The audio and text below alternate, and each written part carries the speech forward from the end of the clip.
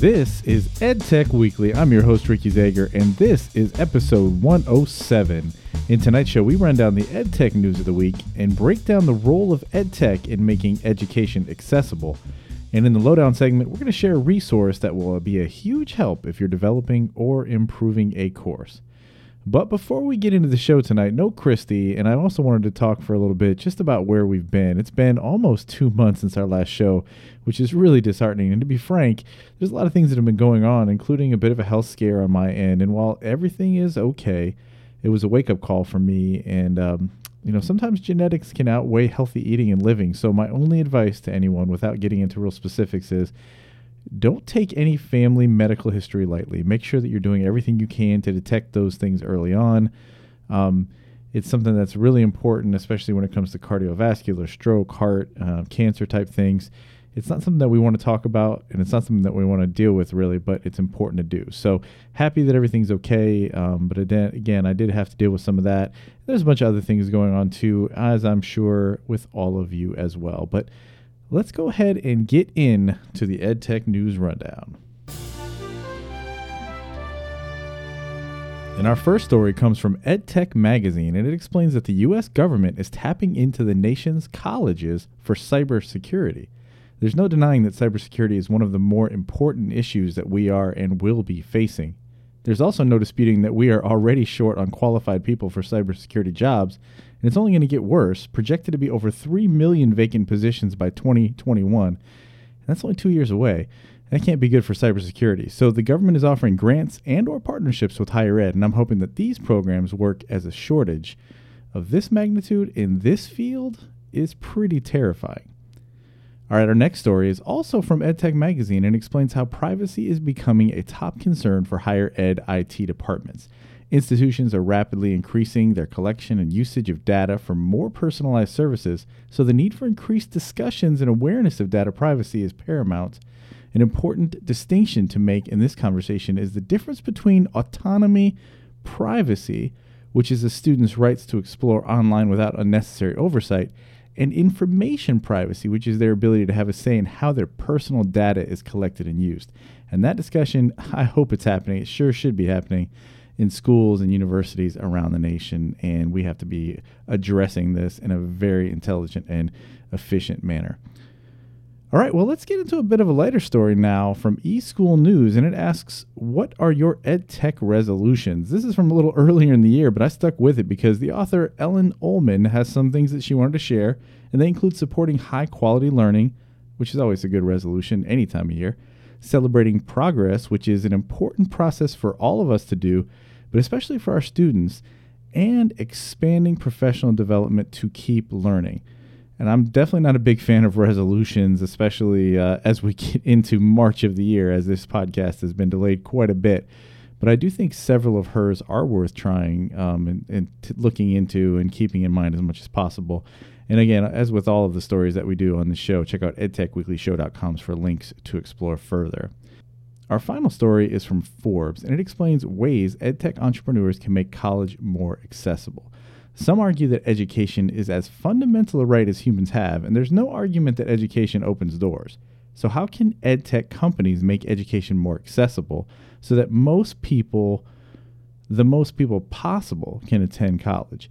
They suggest increased access to higher ed even while still in K-12, corporate network circles, and subsidized affordable textbooks and study materials.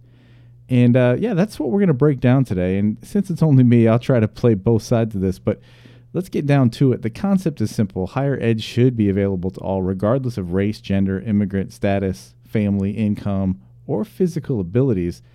The reality, however, is not so simple. Well, let's dive a little bit deeper into the suggestions from Forbes articles, starting with increased accessibility to higher ed before college. And one of the ways that EdTech companies can make this happen is by offering free trainings for their platforms that are commonly used in college and the workplace. And you got to ask yourself, why isn't this more of a thing? Because it really should be. The more free trainings a company could offer, the more likely people would gravitate toward that program or service when they either go to college or when they get into the workplace.